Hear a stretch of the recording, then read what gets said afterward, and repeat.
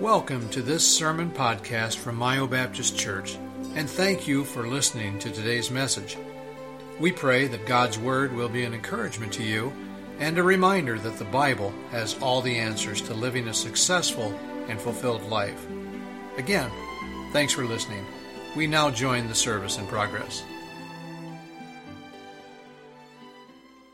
Again, we are glad that you are here this morning.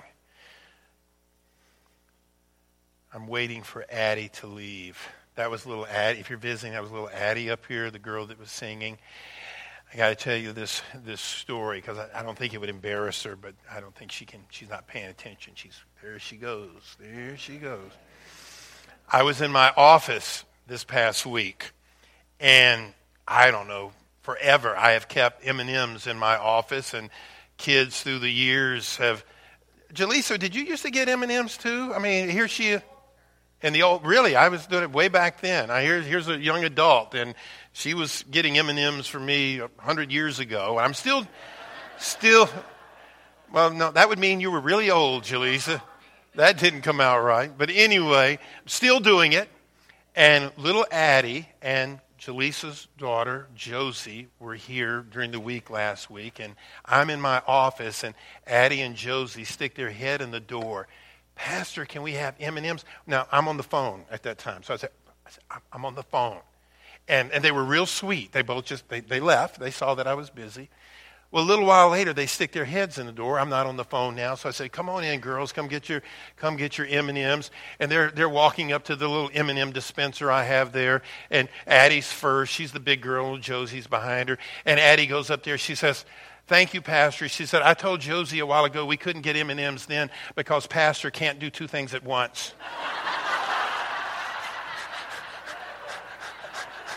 I kid you not. Those were her exact words. Pastor can't do two things at once. What are you nodding in agreement for, Sharon? Is that why you say, "Pay attention to me, I'm talking to you"? Okay. That's what Addie said. She nailed it. I mean, she was just as serious. She said, she's getting him and she said, "I told Josie, Pastor can't do two things at once."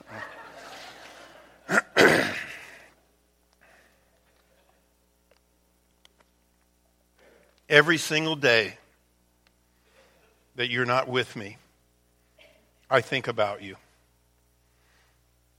I wonder what you're doing. I pray that you're safe, well, and happy. My love will follow you wherever you go, no matter how old you are and no matter how far you travel. Because I am your mom, and you will always be my child. My love is forever. Signed, Mom. My personal opinion is one of the greatest pains known to anyone are the pains of a parent of a wayward child. I define a wayward child as one who rejects God and rejects mom and dad and then pursues a lifestyle that is often, quite frankly, selfish, immature, reckless, and physically and emotionally potentially dangerous.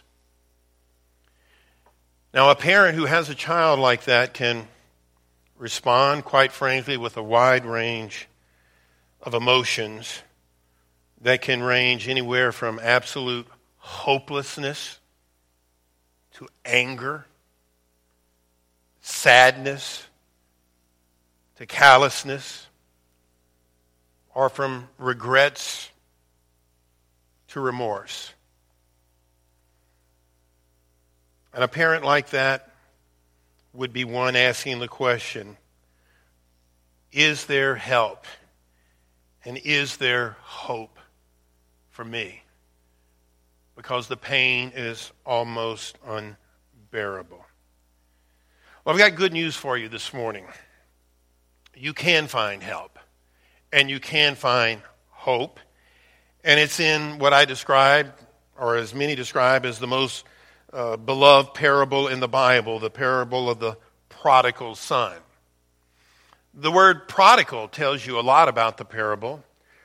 Prodigal means reckless, wasteful, and sadly means foolish. So the story of the prodigal son, so beloved in the Bible, is the story of a reckless, wasteful, and foolish son. In Luke chapter 15, where we find this story, it is the story of what I believe has to be a broken-hearted dad over his son.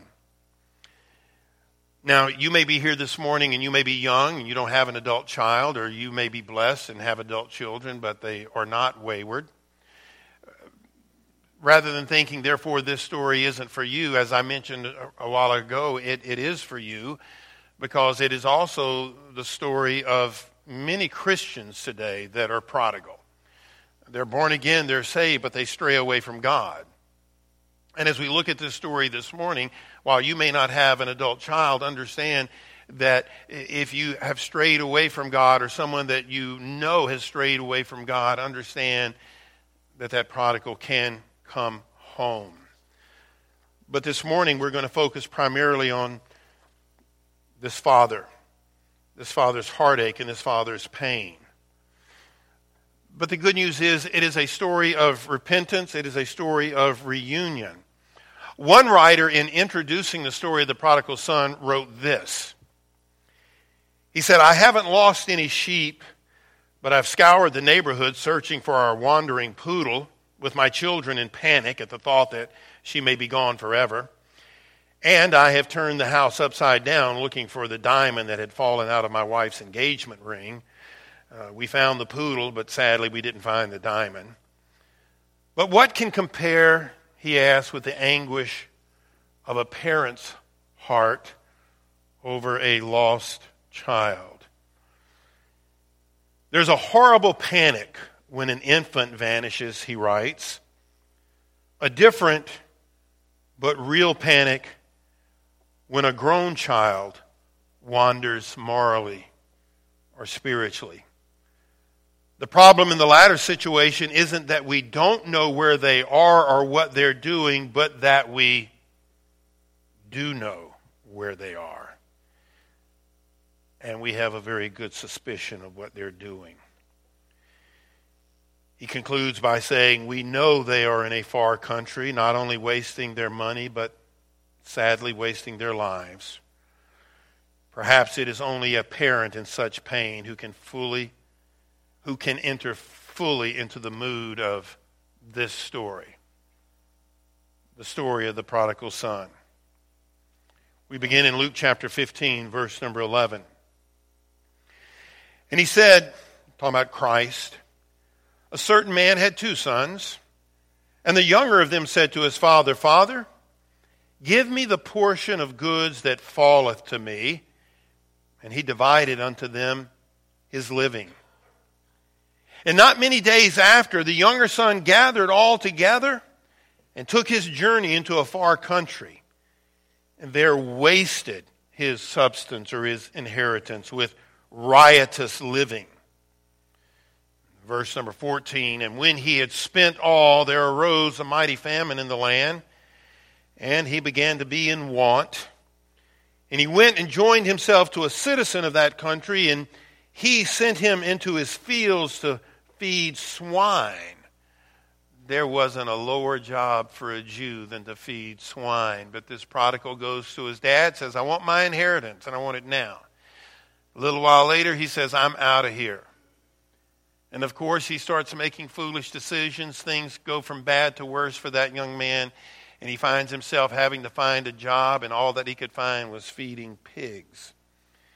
It says in verse number 16, "And he would fain have filled his belly with the husk that the swine did eat, and no man gave to him." He found himself in a very deplorable set of circumstances. In verse number 17, "And when he came to himself," he woke up one day, he said, "How many hired servants of my father's have bread enough and to spare?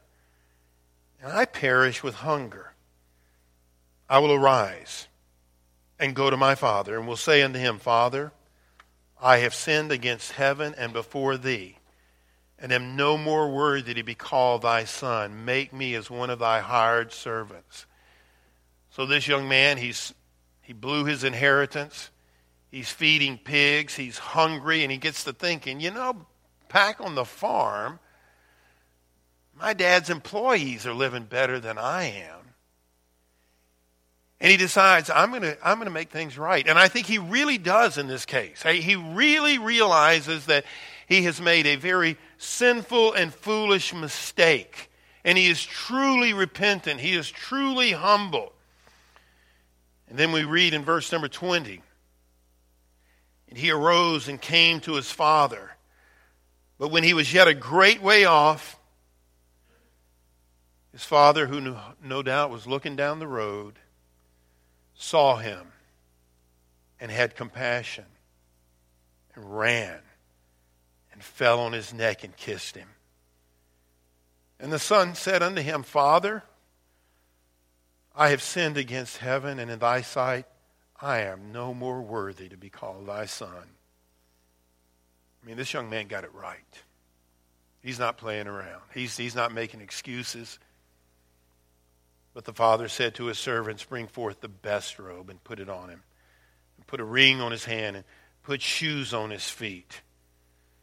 In verse number 23, and bring hither the fatted calf and kill it, and let us eat and be merry. For this my son was dead and is alive again. He was lost and is found. And they began to be merry.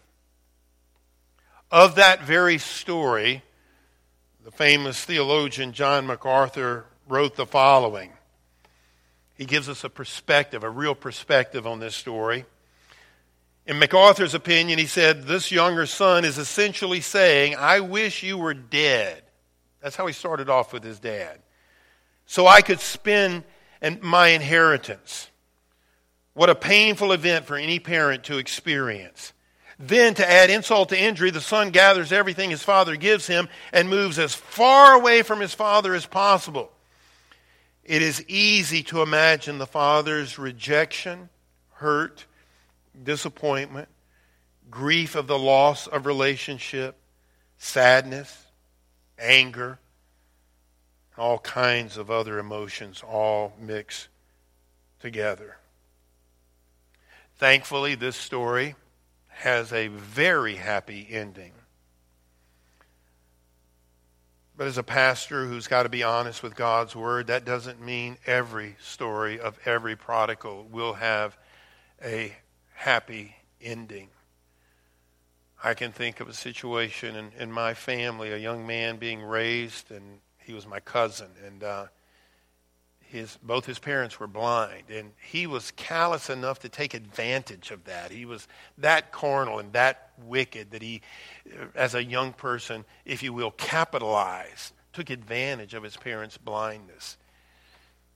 And I don't want to paint a dark picture for those of you that have a wayward child, but it did not end well in that situation for that young man.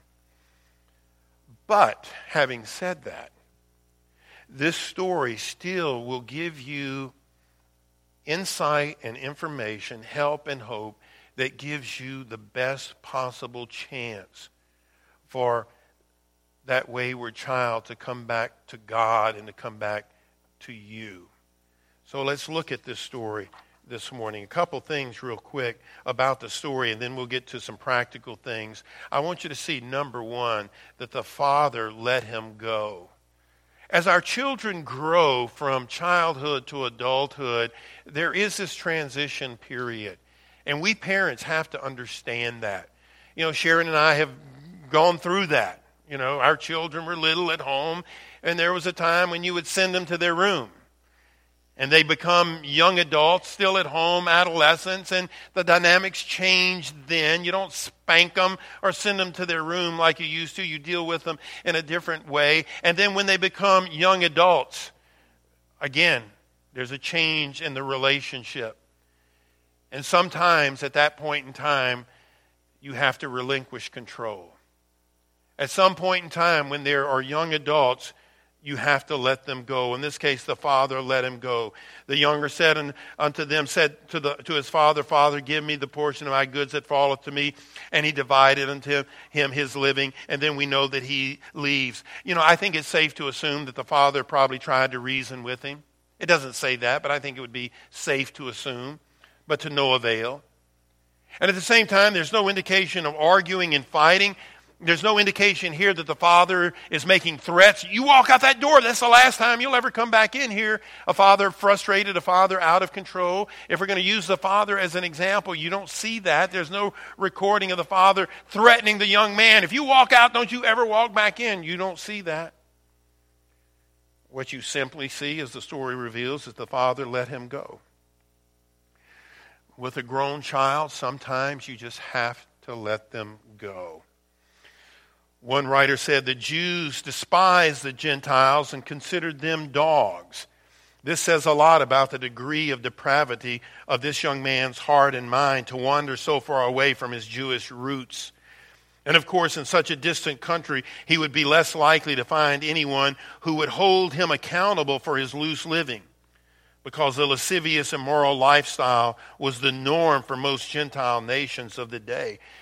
This young man wanted what was his so he could go be like them, the temptation of the lost world. And what we have to understand sometimes, folks, is rather than scream, rather than threaten, and we're talking about an adult child here, sometimes the example of the prodigal's father is you simply let them go. Then number 2, and this gets even probably more challenging for us parents. The father did not rescue him from his problems. The father didn't go after him to rescue him. And when he had spent all, there arose a mighty famine in that land, and he began to be in want. And the lesson here is the father didn't go bail him out of trouble. The father did let him suffer. It's instinctive, I think, among most of all of us, our parents, is we don't want our kids to suffer. We don't want our kids to go through trouble, and I think it's kind of instinctive that whenever we know that they're in trouble, we want to go to the rescue. And that might be our temptation, but that doesn't mean that it's always right, because sometimes if you're not careful, you become not a rescuer, but you become, and you don't intend it to be this way, but you become an enabler. And this father, if we look to the father as an example of one whose son came back, we see that he was not an enabler. And when God decides to paddle our children, we can't get in the way of the paddle. We can't tell God no, because God knows better than us. And when that young man was in the pig pen, in a sense, that was God paddling him, getting his attention, making him realize that there are consequences to our decisions and to our actions. And the father did not rescue him from his problems. This is an interesting quote. If they had a social gospel in the days of the prodigal son, somebody would have given him a bed and a sandwich and he would have never gone home. Now, that's hard. But if you're going to look to the Bible for an example of how to deal with a wayward child, is there any better place to look than the story of the prodigal son? And as hard as it might be for us parents, we have to realize that sometimes with an adult child, you have to let them go. And number 2, you cannot go to their rescue when they find themselves struggling. And then number 3, we see this, though, that the father never lost hope. In verse number 20, and he arose and came to his father. Get this, but when the prodigal, was yet a great way off, his father saw him and had compassion and ran and fell on his neck and kissed him. This tells me that this father would be out working in the fields, overseeing his servants and doing the duties of what they did back then. And I think he was constantly glancing down the road with the hope that his son would come home. He looked because he had hope. And as long as God is on the throne, you have hope that wayward child will come home because God is dealing with him. God loves that wayward child. And God will allow what is necessary in that child's life to try to reclaim that child. And as long as you can breathe, there is hope. Prodigal children do come home. I like this quote. Every parent is at some time the father of the unreturned prodigal with nothing to do but to keep his house open to hope. Which then brings us in the message this morning to the very practical aspect of it. Just some practical things that I have picked up personally through the years of dealing with people, research I've done to be able to help you this morning. Let me give you some things, a list of things. You might want to write them down. I would encourage you to write them down. Here are some things that you need to remember. Practical things this morning if you're dealing with the pain of a prodigal child. There's what? I don't remember how many there are. There's 10 or 12. There's 10. 10 things this morning. Number one, don't be too embarrassed to ask for support and prayer. Don't be too embarrassed to ask for support and prayer. The burden of a wayward child is real and maybe one of the greatest burdens anybody could ever bear in their life. And the Bible teaches us that two are better than one. The Bible teaches us that in a multitude of counselors there is safety. You may be tempted to be so embarrassed that you don't want to tell anybody. You don't want to share that with anybody. That doesn't mean that you necessarily need to tell everybody. But there ought to be some mature Christian friends or Christian family that you can go to. It's good to talk to people, particularly who have experienced the same thing. And they show some maturity. They show some spiritual maturity. So to handle it properly, you need to understand that if you have a wayward son or daughter, don't be embarrassed. A mature Christian will not judge you. If they did, they wouldn't be mature. A mature Christian won't gossip about you because if they were mature, they're not going to gossip. A mature Christian is going to feel a compliment that you have chosen to share something so personal with them. And they will, if they are indeed mature, they will give you good counsel. They'll give you good support because sometimes you just need to talk about it. You know, what's in your best interest is to have somebody that you can share your burden with, number one. Number two, don't blame yourself. Maybe it should have been better worded, don't beat yourself up. Don't beat yourself up. Truth of the matter is, there hasn't been in the history of the world the perfect parent. Now, there are some better than others, to be sure. But also to be sure, there is not a perfect parent. Every one of us can look back in how we raised our children. If we had it to do over again, we would do something different. We all make mistakes. But ultimately, with an adult child, which is what we're talking about this morning, they are going to answer. They are accountable. Not to say that we can't learn from our mistakes, not to say that we can't help some young family by sharing with them, hey, you know, I look back and I didn't know the Bible when I was raising my children, and if I had it to do over again, based on what I know about God and God's Word, here's what I would do.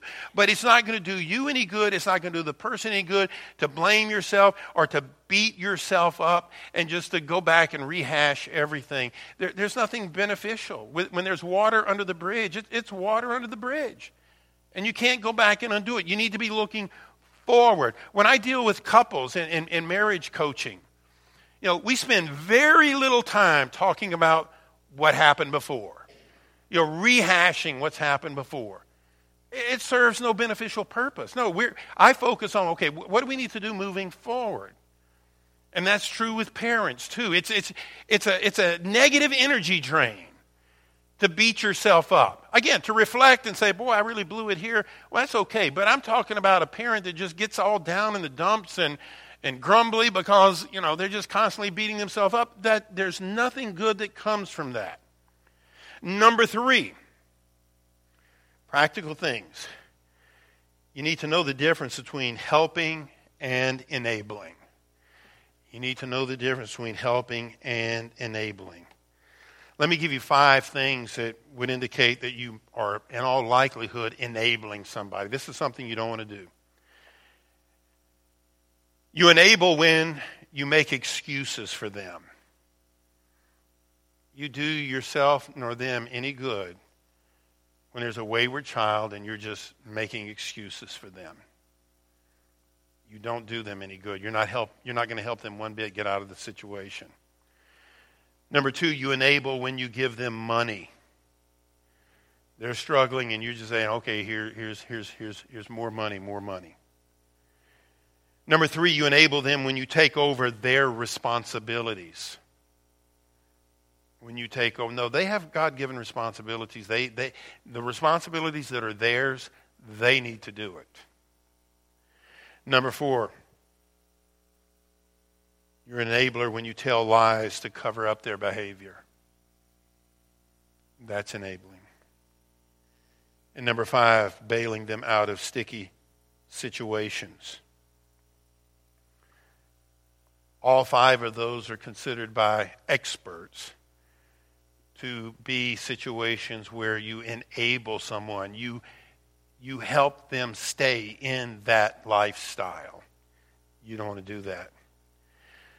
Number 4, good sound advice here. Don't forget the rest of your family. Don't forget the rest of your family. You need to entrust your prodigal to the Lord. And you need to let Him work on your wayward child. But you cannot be so overwhelmed with your wayward child that your children that perhaps are still at home are just, they're just immersed in heartache and heartbreak or anger or despair or whatever it might be. You can trust God to deal with the wayward child. You can trust God to give you the strength to deal with the rest of your family, which leads us to number 5, build a unified front with your spouse. Build a unified front with your spouse. When you and your spouse have a wayward adult child, it serves no purpose when you and that spouse, then it brings pressure on you and you're arguing with each other. You're fighting with each other. A second relationship is about to be destroyed or damaged. Not only the wayward child, but the pressure is coming to bear on you and your spouse, and you're arguing over it. No, you go to God's Word, and God's Word will guide you. You look at the prodigal, and because maybe you and your wife, you and your husband, one wants to give him money and one doesn't. Or you go to God's Word, and it's settled. You both agree. We got a rule book to follow. The principles of God's Word puts us on the same page, sometimes quite literally on the same page. And then secondly, make sure you don't spend all your time together just obsessed with the prodigal child. Make sure you and your spouse still have your time together. Your time where you can go out for a meal or just a day doing this or a day doing that. Recreational companionship, we call it in marriage coaching. But you need to be unified, and you need to work to make sure that you're unified. Number 6, you need to set some boundaries. Very unpopular in the culture in which we live. One of the worst things somebody could be called would be judgmental. The Bible calls it discernment. You need to be discerning. Prodigals can become rude, demanding, manipulative, and abusive. They're out of God's will, and they're not going to be happy. A prodigal can become rude, demanding, manipulative, and abusive. And some parents think that they have to put up with the bad behavior. That we don't want to offend. We don't want to drive a wedge between us and them. The prodigal benefits the most from a parent who says, I love you, yes, but I'm not going to tolerate that in my house. I am not going to tolerate that attitude. I love you more than you can even imagine. I would tell you, this is just me, that I would not attend If my child told me they were involved in a gay marriage, I love you, I'm not going. I would never accept that. I would never accept cohabitation. I would not let someone cohabitate in my home. I would not let somebody drink in my home, smoke in my home, chew in my home, whatever, you name it. Cursing in my home. No, things don't change because you are wayward. I love you, and the door is always open, and you can contact me 24/7 anytime you want, and I'll pick up the phone. I'll come to you. I'll do everything. But if you're going to ask me to change my values, you're going to ask me to violate God's rules for me and my family, I love you, but I can't do it.